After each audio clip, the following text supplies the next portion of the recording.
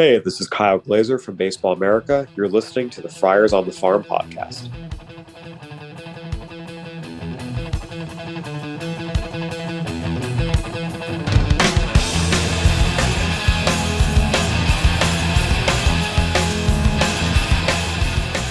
Welcome to Friars on the Farm podcast. I'm Donovan, and with me is Roy, and we are joined with Baseball America's Kyle Glazer. Kyle, how you doing?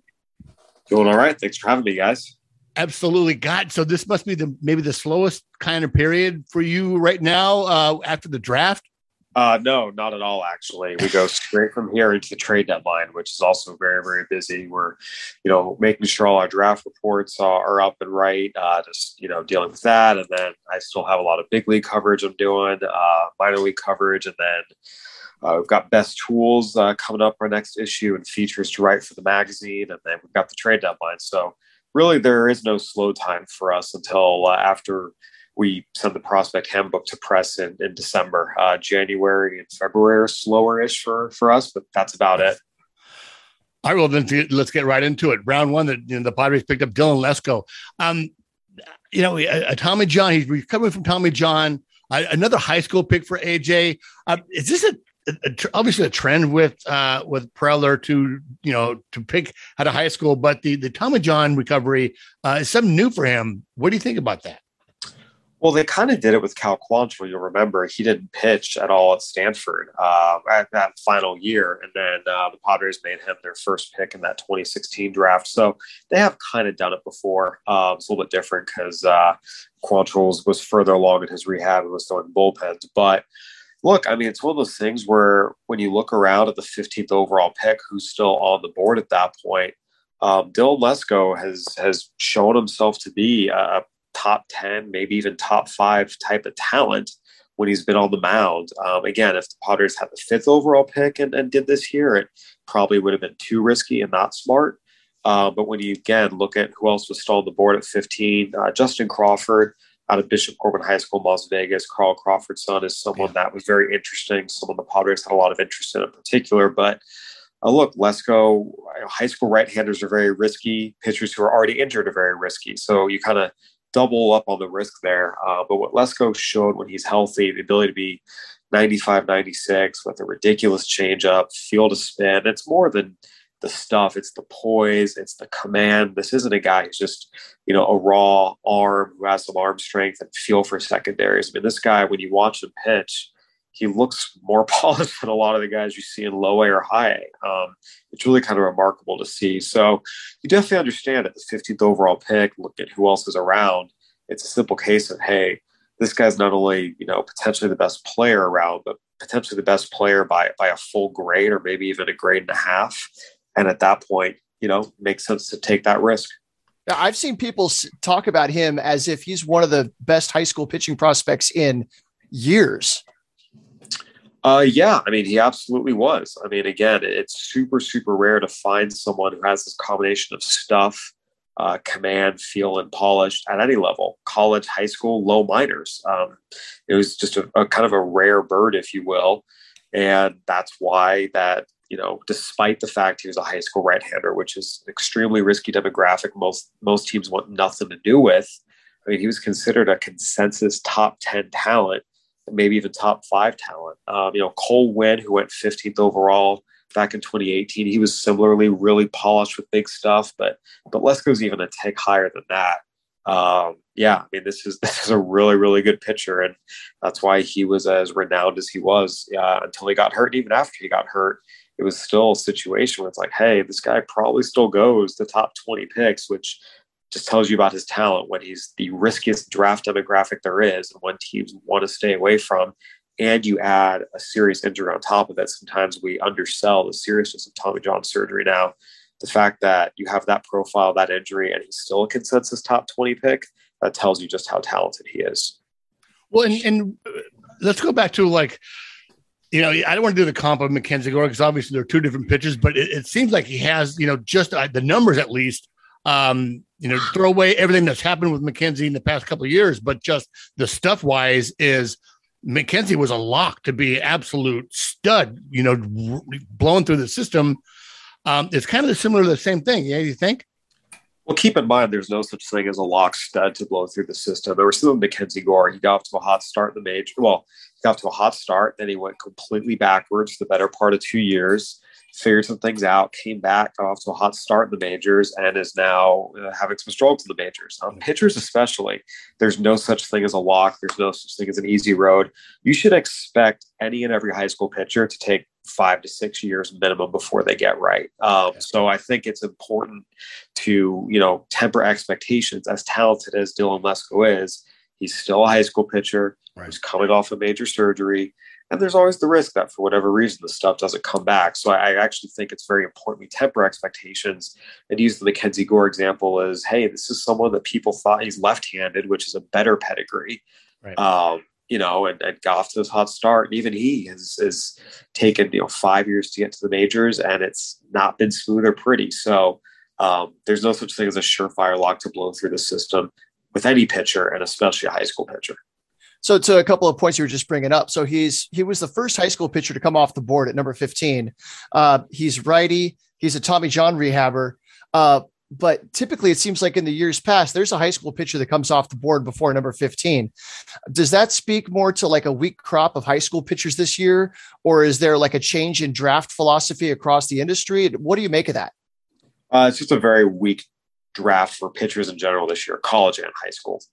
This is, these things are cyclical. Some years it's really deep in arms. Some years it's really deep in bats. This was a year where pitching on both sides, college and high school, was way, way, way, way, way down. And teams really were kind of going to run bats up. Even the pitchers who got taken, the college pitchers who got taken, Kumar Rocker at 3, Gabriel Hughes at 10, Cade Horton at 7, all of those were surprises. And we know Rocker is an underslot deal. Horton's probably an underslot deal. We have to see with Hughes. And all those guys were taken really, their talent said maybe a little lower with the exception of Rocker, but it's like, hey, we want an arm. Our system needs an arm, and here's the best one available. So no, it's just a function of this was a really rough year for pitching, a lot of it because of injuries. I wouldn't read too much into anything greater here. This is a very cyclical thing. So with all this velocity is just, it's insane how nowadays, if you don't throw 96, 97, teams aren't really going to look at you. And there are plenty of examples of that not being true, but just seems like in the past, maybe 15, even 20 years that guys are just throwing harder and their stuff is better. I mean, where were these guys in the 70s and the 60s? You didn't have every guy throwing. I remember back in the 90s, if you threw 88, 89, like, okay, there we go. It's like anything else, track runners are running significantly faster now than they were then. We know a lot more about nutrition. There's better training tools, and a lot of these guys are, embracing some of them at a younger age. But if you actually look at it, throwing that hard that young is not a good thing. Really touching above 96 as a high schooler, it's actually a horrible pedigree, and something I wrote about this a few years ago. You really don't want any, there's really no example of any high schooler touching above 98 going on to any sustained major league success. The only two who kind of have are Jamison Town and Dylan Bundy, and they both missed multiple seasons with injuries, and it's been more solid than exceptional. So actually what we've seen pretty consistently is the best high schoolers are the guys who still are in those, upper 80s, low 90s, maybe 90, 94, topping out at a 96. Jose Barros is kind of the one guy who is harder than that, stayed healthy, and has been a good major league starter. So in a lot of ways, we've optimized velocity, right? Nutrition, training techniques, drive line, all the different training facilities. But in terms of actually those guys becoming effective major league starters, we're still seeing it. There's still such thing as too much velocity too young. And again, I wrote about this a few years ago. Throwing 100 at 18 is not good. It does not portend success. You should run away from that the same way you run away at 82. The perfect area is, anywhere from 88 to 94, topping out at 96 is really what you want out of high schoolers. That's really the max you want. Interesting. All right. So on Lesko, in your write-up right after the first day, you pointed out how aggressive the Padres were in recruiting him, such as inviting him to a pre-draft workout, knowing that he couldn't, work out at the time. Can you describe some of that for us? Yeah, so teams always are going to be having in-home visits with prospects, and they always invite guys to workouts. Everyone from top of the draft guys to random local guys who the area scout maybe likes a little bit. You bring him in. If he performs well, you take him in the ninth round. I mean, that absolutely happens a lot. So it's something where the Padres, Dylan Lesko talked about it. The Padres talked about it too. That obviously in the fall they met with him, and that's, due diligence. I mean, you're going to meet with everyone, right? But once the spring comes around, the Padres probably aren't going to waste their time bringing Drew Jones or, Brooks Lee in for a workout. They know those guys aren't going to be there at 15. Dylan Lesko's a guy that, maybe might have fallen into that bucket, but he got hurt and all of a sudden he isn't there, and you want to do your due diligence. You bring him in, you talk to him, you meet with everyone. Even though he can't throw, I mean, you want to get to know what makes this guy tick. Where's his head at? How does he interact with people? Those are all important things and tell you a lot about whether or not someone will be able to survive the grind of professional baseball. It's part of the due diligence process. The Padres and every other team brought in a lot of guys to their stadiums for pre-draft workouts and pre-draft meetings. But clearly they saw what they wanted to see from Dylan Lesko, both in the fall and in the spring here, or I guess it technically would have been summer. And that's a big part of why they made him the pick. That's it's funny how teams really go in, now they're really going in for the makeup. They want to know more about the not only the athlete, but the family, the coaches. They ask friends, they do their in-depth, kind of investigating with, with players, and not just, he's a great player, but he's kind of a head case, or he might not be able to handle the grind of failure or anything in professional ball. Or you give a kid a big, $4 million paycheck, and all of a sudden their personality changes. Again, that's one thing. Again, is money going to change guys? Are they going to do something that's going to embarrass your team, such as, getting arrested? The Padres have examples of that with Matt Bush. Donovan Tate, guys they gave a lot of money to and clearly did not do the makeup work on. You never want your first round pick to be, on the front page of the sports section for off the field reasons, like they, getting arrested or having, serious issues off the field. So look, it's important to do that. It's also important to note that, look, I mean, we get lost, I think, sometimes in tools grades and velocity and radar gun readings and spin rates. I mean, pro ball is such a physical grind. And once you get the pro ball, guess what? Everyone has stuff. Everyone has the ability to throw strikes, especially once you get up to higher levels. What separates a lot of the people who make it from ones who don't is, do you work? Do you work to get better? Are you going to rest on your laurels? There could be guys who are good kids, but don't have that obscenely, elite work ethic. They're not going to make it. It takes, I think people underestimate just how much work it takes to get to the major leagues, no matter how talented you are, how big your tools are. You need to make sure the work ethic's there. You need to make sure that kid's head on is on straight. Excuse me, the kid's head is on straight. You need to make sure he's not going to do anything to embarrass the organization. And sometimes it's important to check the family too, to know, hey, are they going to be there to support him when he's having a tough go? How's he going to react when, he's had 5 starts and he's gotten hit a little bit? It's the first time in his life he's ever failed.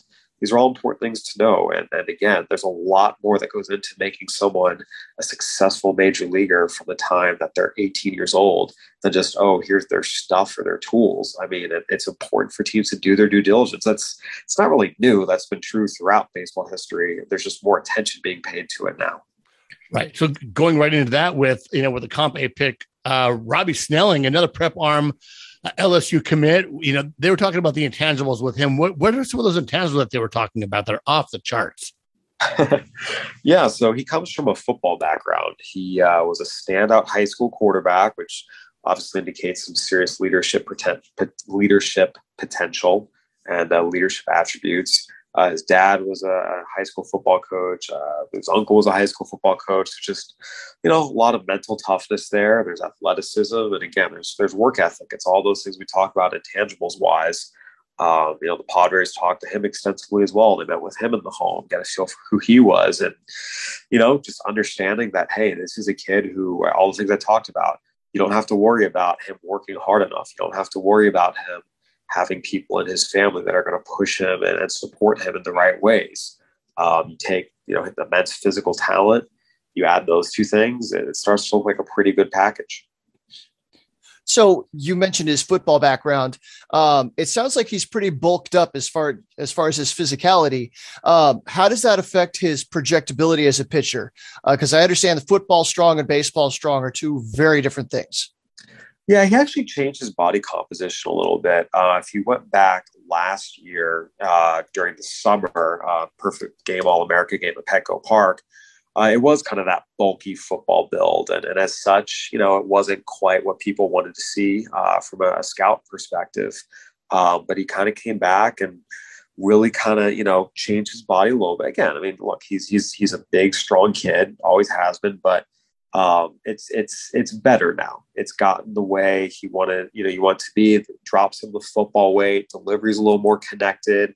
The last month he was just kind of all muscled up, and now it's a little more streamlined. I mean, so it's already kind of a different look where, again, he's dropped the football weight, streamlined it all, and we're starting to see the improvements in the delivery as such. So again, he's always going to be a bigger guy. He's 6'3", 215, but he's already started the process of kind of making it more baseball weight and athleticism than just pure football weight and athleticism. So was he ever a two-sport kind of I mean, obviously two sports in high school.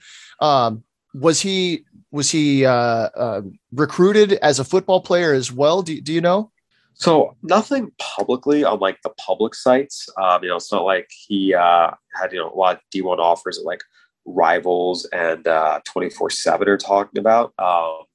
You know, it looked like for the most part, it was still baseball driven. It seemed like there was a little bit of recruiting, but as I understand it, everyone kind of knew that, you know, as good as he was as both a linebacker and a quarterback, his future was really in baseball. So a lot of the recruiting stuff that happened was in baseball. He didn't, publicly, I have not seen any formal offers on all the recruiting sites. You know, and he hits that sweet spot that you were talking about earlier with the upper 80s into low 90s, you know, mid 90s fastball. So there's lots of room to grow there. Yeah, I get, you know, with lefties, it's a little different. You don't need to project as much because the velocity requirements of them in the major leagues is a lot lesser than it is for right-handers. So, you know, it's already pretty good. I mean, it's 90-95 with an 80 to 84 mile an hour slider. It's not like this guy's a soft tosser. So, you know, like I said, he's a young kid. I'm sure there will be some delivery improvements. There will be some strength gains where, yeah, I mean, there's definitely a chance he ends up with, you know, plus fastball, plus breaking ball. You know, but again, you know, even if the gains aren't huge, he has stuff that'll play. It's not really like he's a soft tosser or anything. So has the risk of drafting high school players lessened, or is this just kind of a thing that AJ Preller started leaning into a little bit more? No, it hasn't lessened at all. I mean, high school players are still a very, very risky bet. You know, people kind of say, oh, upside high school, safe college. It's kind of a false dichotomy. There's a lot of college guys who are super high upside. And look, drafting high schoolers is risky. I believe the most recent breakdown of major league rosters was about 50% of all major league rosters are college draftees, 28% are international signees, and 22% are high schoolers. This is more just a case of, when their pick comes up, you look around and who's the best guy available in both of these spots. It happened to be high schoolers. And I think even if you look at, you know, who else they could have taken at 15, you know, again, I think the other player who was probably the best available happened to be another high schooler, and that was Justin Crawford out of Bishop Gorman High School. So this isn't really a philosophy thing as much as, hey, who's the best player available at this pick? And it just happened to be Lesko and Snelling. So the third guy that the Padres picked was another high school righty. I'm sorry. He's a college righty, Adam Mazur. What can you tell us about his profile? Yeah, you know, he's kind of just a really good pitcher who does everything well. There's no like giant plus pitch there, but you know, he's got a pretty good 4-pitch arsenal. He started off at South Dakota State, went and pitched in the Cape Cod League, showed really well there, transferred to Iowa, you know, bigger program there in the Big Ten, and had a really, really good year. This was a weird year where a lot of really good college pitchers got hurt. And what ended up happening is he was one of the guys who stayed healthy and kind of raised his profile. You know, there was talk at one point that maybe he was going to sneak into the first round. It wasn't quite, you know, a sure thing. It was maybe if some things jump. But throughout the draft process, I mean, he was seen as a solid second rounder who just, again, like 4 pitches, good stuff, throws strikes. We talk about, college guys, not always just being safe. Like they still have some projection left. A lot of college guys add velocity. He's another guy that, he's not filled out yet. I don't think anyone in the world is the strongest they're ever going to be at 21, 22 years old. He's got some room, he'll flash you up to 97. He's more 92, 94, but, it's the fastball plays. He's got, good cutter, good slider, throw strikes. I mean, he's a good pitcher. And I think, there is a very real chance that we look up in a few years and, hey, if Lesko never comes back fully healthy from surgery and Snelling, just being a high schooler doesn't work out, we look up at Adam Mazur's in the back of the rotation. Like, it shouldn't surprise anyone. 4 pitches, control, good athleticism, performance. Like, yeah, that's a good pitcher and a good second round pick who was taken exactly where he should have been. So, yeah. So go on. Someone, Adam Mazur, someone that can go through, get through the system pretty quickly and become a major league piece. Potentially. Again, I really hesitate. Pitchers take longer. So I think, saying a pitcher can move through the system, generally, we tend to say that a lot, or people tend to say that a lot. That very, very, very rarely actually is the case. So I'd really just leave it as, hey, it's a good pitcher with good stuff, good control, good delivery, and just let it develop, let it play out as it will. If it gets up in 2 years, cool. If it takes 5 years, also cool. I really would just kind of leave it at that. Yeah, 2 years. We saw that with Joey Lucchesi and Eric Lauer a couple of years ago. And it was kind of a case of the team had a need at the big league level, but you also had a couple of college guys that continued to perform well, and they didn't need a whole lot of work once they got into the system. We don't really know what these guys are like until we get them into the system, see what they start doing. And that'll come later this year. Without short season ball, it's going to be interesting to see how these guys all filter in there. But it sounds like 2 years is about the best case scenario for somebody to be able to push their way through. And even then they got to shove. Yeah, again, that really is the 100 percentile outcome, and that should never be the expectation. If it happens, cool. But again, just let this guy develop and go from there. So moving on to round 3, Henry Williams, Duke, another arm. Like Preller just he needs arms in the system. What do you have on him? And I find that interesting because earlier you said that this is not a strong draft as far as pitchers go. But Preller came out the gate going pitcher. Yeah. And again, in terms of guys at the top of the board, there's a lot of pitchers who you say in the 3rd, 4th round that fit, but there's not a lot of first round talent. So got hurt. And Henry Williams is one of them. He had Tommy John surgery last December, didn't pitch at all this year. So, you're taking him here, just kind of taking a shot. He's athletic, 6'5". He showed good stuff when he was healthy, looked good in the fall, fastball up to 95 with a potential plus slider.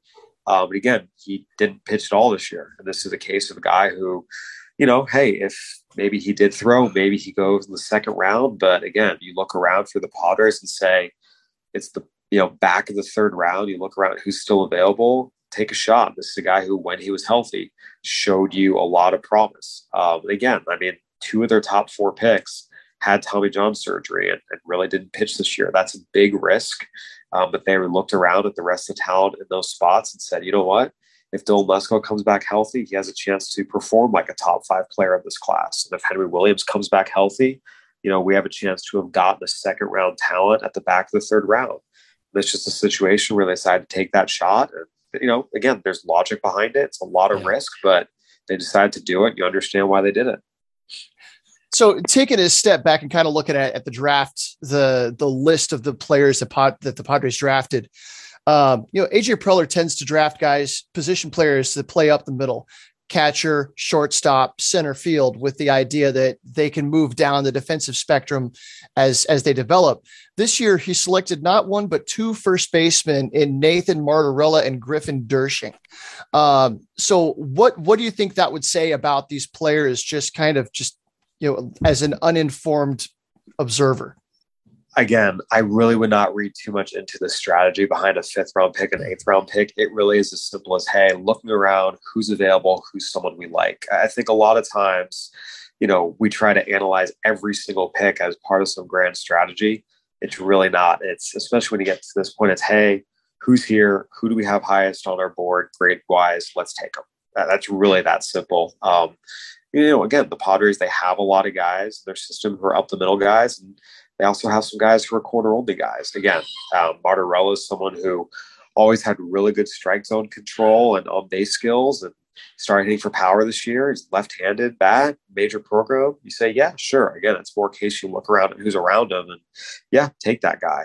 Griffin Doersching is an older guy, but he has absolute light tower power, and especially once you start getting to the 8th round, you're looking for one big tool, because most of the guys who have multiple plus tools are way off the board. But if there's someone here who has a 70 tool on the card, you take him. And in this case, it's Doersching's power. He's very, very old for the draft. He's a grad transfer. I believe he's almost 24. And, wow. The history of first base only guys who are that old doesn't pan out well. But again, you take in the 8th round, there's someone with a 70 tool on the card, and it's one that's, one of the main tools, hitter power. Yeah, take the shot. Yeah, he's a right-handed hitter too. So that right-handed hitter, right-handed throwing first baseman, all that stuff kind of works against him. Makes me think of Luke Voigt. No, I was thinking the Padres all-time minor league home run king. Cody Decker. Yes, Cody Decker. Okay, so the Padres picked 4 high school seniors on the 3rd day between rounds 11 through 20, Isaiah Lowe, Henry Martinez, Hugh Pinckney, Spence Kaufman. Do you have any idea if the Padres intend to sign them all, or is there like a draft and follow kind of intent here? Do you have any feel for what the play is? Oh, we have to see. Again, speculating on signability of high schoolers 2 days after the draft is not something I think we or anyone else should do. Look, typically high schoolers taken this late don't sign. Most of them go to college, but we'll see. Maybe one of them really wants to come out and sign, and maybe that's what happens. But typically high schoolers taken, around 16 to 20, they end up going to school because they have a good chance to make a lot more money in 3 years. Yeah. Right. Yeah. Last year, the Padres picked Gage Jump and Chase Burns, knowing darn well that they had essentially zero chance. It seems like every year Preller picks a couple guys. I don't know if that's just to have a conversation with the guy or what. Why would a team draft a high school player late in the draft knowing that they have no chance to sign them? Well, it's not just Preller who does it. Every team does it. The reason they do it is in case one of the top guys they signed, or one of the top guys they drafted, in case something comes up. If there's an injury on the medical they didn't anticipate, and as such they have to lower the bonus offer, they could still look and say, hey, the $3 million we saved from that guy, there's still, a really good high school player that's considered a top 3 rounds talent that we took in the 20th round, thinking, hey, we're not going to be able to sign him, but it's the backup plan if something goes wrong with one of the guys you drafted high up. So it's more of an emergency, situation where if the money's there because something else goes wrong with someone else, you still have someone that might be, a top 3 rounds talent, and all of a sudden you have extra money that allows you to sign them. Yeah. So moving on to kind of generalizing the draft, now that the contraction of the minor leagues, and there seems to be a boiling down. The only way I can say it is the boiling down of talent that can reach the major leagues. Now you have these draft leagues. You have these, the Appy League now I think is a collegiate partner league. What has that shown early on in this that it's, if it's worthwhile, or is it just kind of just playing to those communities and putting keeping baseball in those communities, do you think?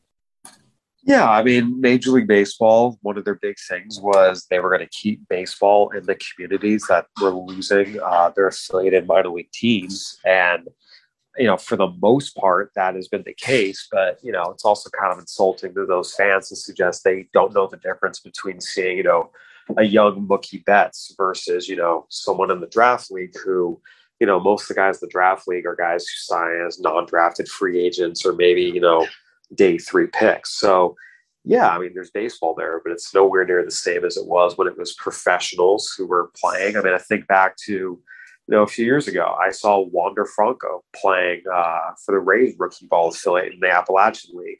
The guys that are now playing in that league as draft league, I'm telling you right now, there's no Wander Franco in there. So, I think it's more just a case of, Major League Baseball wanted to contract the minors. This was their way of saying, oh, we're keeping baseball. But again, I think for them or anyone else to suggest it's equivalent is just outright false. Now, I know you tend to focus on the pro side of things, but how has scouting the draft been different this year with more involvement from Major League Baseball? We mentioned the Prospect League. There's been more showcase games that have been done under the MLB umbrella. Is there more access to pitched and batted ball data? Is there access to biometrics that wasn't around in years past? Well, they instituted a lot of this for last year, too. Last year's draft was the same. It was the first year of the combine. It's the first year of the draft league, the prospect league. So scouts have had 2 years now of kind of getting used to this. The combine, where it's become more useful, is players can meet with teams en masse more. And that's something teams have talked about. They get a lot of value in. Some of the guys who go out there, they've seen these guys, game after game after game after game. Go watching them pitch one inning in a combine is not really going to materially affect a guy's draft stock for the most part. So it's more about meeting them face to face. The draft league and some of those other leagues, it's more of a, they're going to go see them, but it's not really, again, a huge part of their coverage. There's a couple NDFAs, a couple day 3 guys.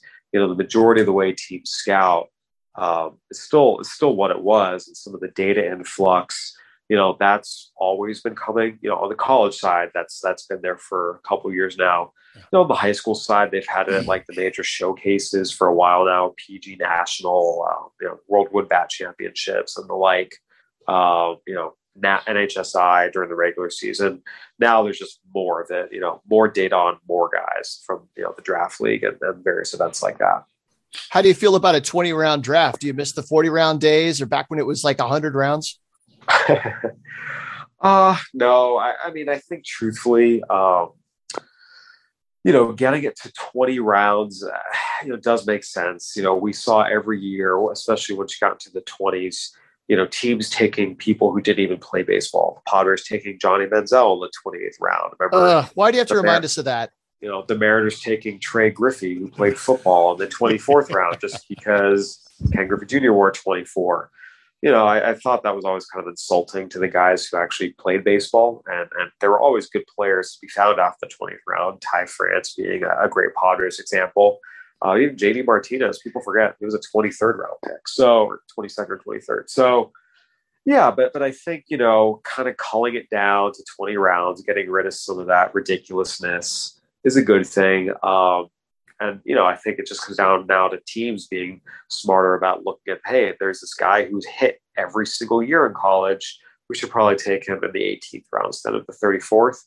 And if they don't, they can go get him as a non-drafted free agent. So to be honest, I'm not too upset, or I don't think there's anything wrong with getting it down to 20 rounds and keeping it strictly to actual baseball players.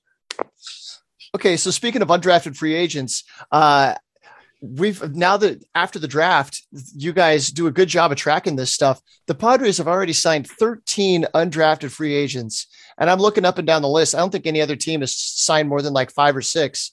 A lot of teams have only signed 1 or 2. What the heck is the deal with that? Seems so unexpected. Yeah, I mean, it's just, Padres looking at their system and seeing some holes. One thing to keep in mind is the Padres farm system right now, after years and years and years of trades, is not very deep. They have a really good group of guys at the top of their system, 5 top 100 prospects. There's a couple guys, back, behind them that, are pretty interesting in like the number 6 to 15 range. But once you get into prospects 16 to 30, it's not particularly strong. It just isn't. And then you still have to have guys who can actually physically play the game. And look, there's a lot of guys I'm seeing right now at Lake Elsinore that, the college NDFA is a better, more talented player than some of the guys that I'm seeing at Lake Elsinore this year. So it's just about signing as, players you can to put the best players on the field you can. And even if, example I'll give, even if the catcher at Fort Wayne or Lake Elsinore isn't a prospect in the sense of a guy who real, major league potential kind of guy, you still want a guy who's a good receiver, who can call a good game and handle a pitching staff and help your pitchers develop. Yeah. And if the guy you have right there is not doing the job, go sign the NDFA and let him start because he'll do a better job of it. So a lot of it's filling holes. A lot of it's looking and saying, hey, the second baseman we have at this level right now, this NDFA is probably better than he is. Let's sign him and play him instead. It's really just a function of the state of the farm system. And look, there are other years, other teams sign more guys. The Padres are a pretty large scouting group. They do a really good, thorough job. And they looked around this year clearly and said, hey, we feel like an influx of NDFAs will help improve the overall quality of our system. And that's why you seem to be so aggressive. Yeah, you see it. Well, last year, I think with Cole Cummins out of UC Santa Barbara was one of those guys that we saw. I saw a lot of at Lake Elsinore where, dang, undrafted, he's pretty good. A little bit older for the league. Now he's up in Fort Wayne in high A, but he seems to be holding his own as an undrafted free agent.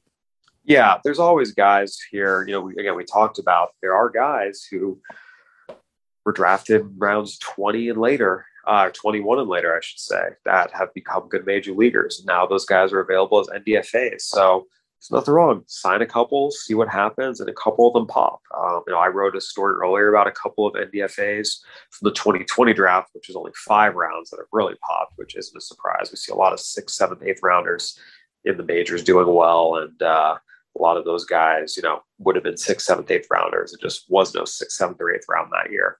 But yeah, no, again, it's something where you sign them and give them a shot, and you never know what's going to happen.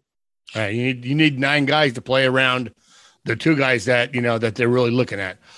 Is there anything that you want to promote before we let you go? We really appreciate you taking the time and talking with us, Kyle. It's been 18 months because the last time we talked to you, I think your wife was pregnant. Yeah. Now my daughter's almost 16 months old now. I would just say go ahead and check out Baseball America. We have scouting reports on every player that was drafted in the top 10 rounds for every team, and a lot more for players drafted rounds 11 to 20, hundreds of reports there as well. We've got a lot of post-draft analysis, a couple stories I wrote, including one about Dylan Lesko and the Padres' decision to draft him. I encourage everyone to check out. And then keep it here for the trade deadline. It's only 2 weeks or so away, amazingly. So, it's less than 2 weeks away. So we'll have a lot of coverage of that as well. So, just go check out all our draft coverage and keep it there for more of our trade deadline coverage that's coming up. Speaking of which, do you want to dip your toe in the Juan Soto trade deadline talk? Sure. Yeah, I wrote an article about it on Tuesday, and what you got? I mean, who is really poised? I mean, what makes sense for what team? As Padre fans, it's funny. I go back and forth like, God, that's an amazing talent, but he's going to be incredibly expensive, even to next year's arbitration going into 24. And then just kind of selling the farm along with maybe a major league piece or 2, depending on what happens there. It's almost not worth it for a team like the Padres, but it feels like Preller does need to make a splash. So I actually have an article about this right now. The 10 teams that have the prospects to make a move for Juan Soto. I think every team wishes they did, but very few actually do. I'm actually going to disagree with you there. If the price is Mackenzie Gore, CJ Abrams, Robert Hassel, and I would make that trade for Juan Soto. This is a very, very special, rare talent. Everyone tends to overrate their own prospects, and I actually have written multiple versions of this story. Only about 1 in 5 prospects traded at the trade deadline ever goes on to be any sort of consequential major leaguer. It's about 1 in 5. So, and a lot of them were big time prospects too. You get 3 potential pennant runs with one of the best players in baseball, best hitters in baseball. I would absolutely do it for Gore, Abrams, and Hassel, and probably 1 or 2 other, decent, prospects somewhere in the top, 15 to 20 range of the system. Maybe it costs more. And we have to see what the exact cost is. But if it's one big leaguer and their top 2 prospects, I pull the trigger and I don't think twice about it. And it just depends on what other teams are going to offer. The Padres are not the team with the most to offer. The Dodgers are. They can blow anyone else's, prospect package out of the water. They just have more of them. The Guardians are a team that would never do this trade, but in theory, they have the deepest farm system in baseball outside of the Dodgers and a lot of good young big league talent. Like they could put together a package. Again, I don't think they will. And the Cardinals, it's kind of funny to me. People seem to think of the Cardinals as this mid-market team. Let's not forget, this is the team that in its recent history has traded for Mark McGuire, Jim Edmonds, Matt Holliday, Scott Rowland, and just a few years ago, Paul Goldschmidt and Nolan Arenado. This is a team that makes big splashes.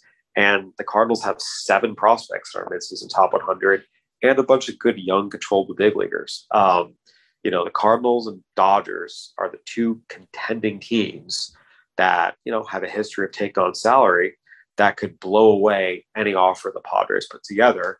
But if they get stingy about it and don't want to part with some of their guys, the Padres have the pieces to do it. And I wouldn't hesitate for them to do it. Wow, that's good stuff. It's the reality check is like, you're right. Like the Padres can do it. Will they do it? And other teams could really, thicken that plot and put more into a trade. Kyle, we really appreciate you taking the time. Yeah, thank you. My pleasure. Yeah, my pleasure, guys.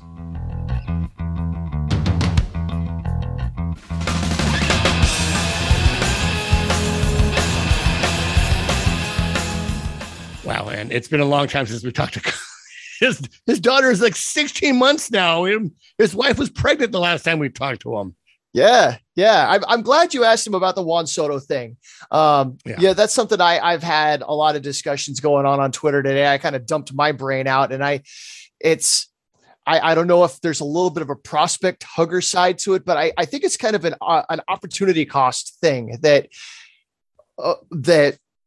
you can only get so much value. So am I going to dump all of these players into one player to get Juan Soto, or am I going to sprinkle it out here and maybe, try to move a bad contract over here, try to find a new relief pitcher over here, find an outfielder with some thump over there to fill out the roster? Okay. Yeah, it was great that he chimed in, and he has some really good points in that article. Other teams have the stuff to do it. Other teams have the money to do it, and to sign, to trade for him and then sign him. I don't think that kind of happens. I think whoever gets him won't sign him. He'll just test free agency and, make more money than a small third world country. I just hope that Padres don't wind up getting jerked around like last time with the whole Scherzer thing. And it seems like Preller's being brought into the conversation just to drive the price up. It stings. Yeah. So let's move on here. Thanks guys for staying with us. We have about another 8 minutes of content here because the meeting is going to end again. Fangraphs came out with a really great article on Robert Hassell III. David Luria of Fangraphs wrote this.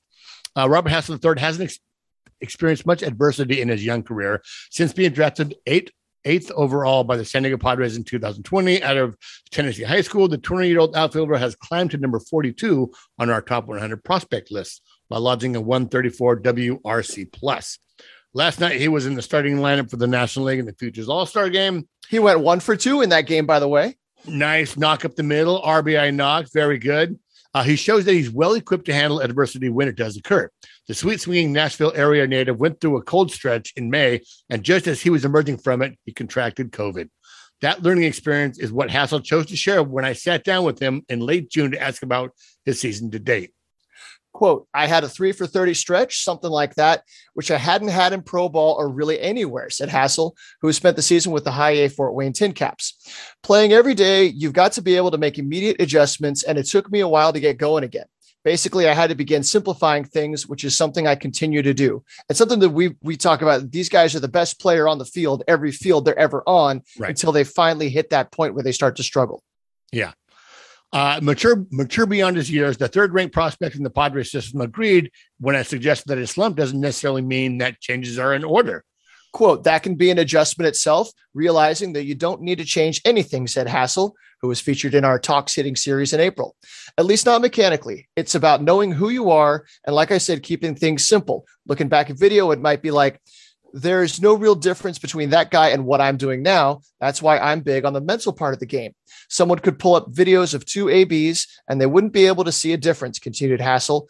But I'd know that I felt terrible in one of them and then felt good in the next AB. That's something people watching the game can't tell. Yeah, that's excellent insight and a level of maturity. And Kyle really talked about it, the makeup, the self-awareness, the knowing that it's going to be a long, like it's a process. It's I hate to say this, it's a journey. going through the minor leagues and maybe even making it to the major leagues. That's huge. And it's funny how, and I'll run this to my rec league, like 2 weeks in a row, just raking. I felt like the ball was huge. It was a beach ball. And next week felt weird in the box. It just, things looked different, felt different. And emotionally, I was different. And it's just amazing how sports does that to you, particularly with baseball. It's such a confidence thing. You know what you needed to do? You needed to unbutton your jersey one more button and let some of that chest lettuce out. I do not have any lettuce, man. I have seriously, I have like Homer Simpson hair on like red, like 3 little hairs like Homer's head. And that's it. Not all of us are blessed with the chest lettuce. I don't know if I'd want it, to be honest. I think particularly with me too. Like I didn't like, I'm not sure that's for me.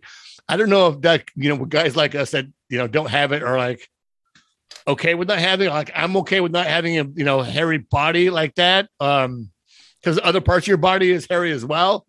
Let's move on. So while Hassel occasionally got out of his approach during the downturn, something he readily admits to, he also squared up balls only to have them find gloves. Quote, "You're not always going to have the results you want," said Hassel. "I got unlucky at times, but every hitter gets unlucky. That's baseball." And so that speaks to where you have to focus on the process, not on the results. And the things that David Laurilla brought out in this article really kind of points that out to me that, okay, yeah, he's looking at video and you can see the mechanics in it, but he knows what he was thinking as he's stepping into the box and where his mindset is. And that has so much more to do with your success than the actual mechanics of what you're doing. You see, I'm a golfer. I see lots of golfers with bad, ugly swings and they get great results out of it. You see guys with beautiful swings and they just can't play a lick because it's between the ears. Yeah. And baseball, it's much the same way. Yeah, absolutely. So moving on and finishing up with MLB Pipeline's hottest hitter for each team in the minor leagues, and that was James Woods, the number 3 for the Padres and MLB number 90. So he's cracked the number 90. San Diego's 2021 second round missed all but 3 games in May with a right wrist injury, but has been outstanding since returning to Single-A Lake Elsinore in mid-June. July has been his best stretch yet, with the outfielder batting .333, .449, .579 with 2 homers and 14 RBIs. Wood came within a double of the cycle to start the month. 5 days later, he collected 3 hits and 5 RBIs. In his debut season last summer, Wood batted .372, .465, and .535 in 26 games at the rookie level ACL Padres. Now through 41 games in Lake Elsinore, his numbers sit at .325, .447, .563. The man is a menace. So we went to the game last Saturday, and did you see the laser beam that he hit that bounced off the top of the right field wall? Yes. And he wound up running into and out at second base? Yeah. Well, he hit the ball so hard that it ricocheted off the wall and pretty much right back to the right fielder. And he was busting his butt to get around to second base, but the ball beat him there and he was out. But if that wall's 5 feet lower, that ball's going 400 plus feet down the right field line. That thing would have been just below the second deck at Petco. Yeah. He's got so much power and it comes out so easily. Yeah, we should see him. I wouldn't be surprised if we see him in the next month or so. I mean, he's got to finish the season in high A. You think so? I think they might leave him there. He missed a bunch of time. And as you pointed out, a couple of his reads in center field were a little bit adventurous. Right. And then we don't know from a maturity off the field standpoint how the guy's presenting himself. That's one thing that Robert Hassel, there was never a question about that. Like, he shows up to work every day and there's never a doubt. And not saying that that's a question about James Wood, but they have to check all those boxes before they move on. And then there's got to be a spot for him. So Hassel has to move up to AA. Yeah. And that's the other thing. So they've got 13 undrafted free agents. You've got 35 plus spots that they're going to have to open up. There's going to be a whole rash of transactions probably by the next time we talk. Yeah, absolutely. So, hey, you guys, thank you so much for listening. You can catch me on Twitter at SD Donovan. I am at Zippy_TMS. Go Let's Padres. Go Padres.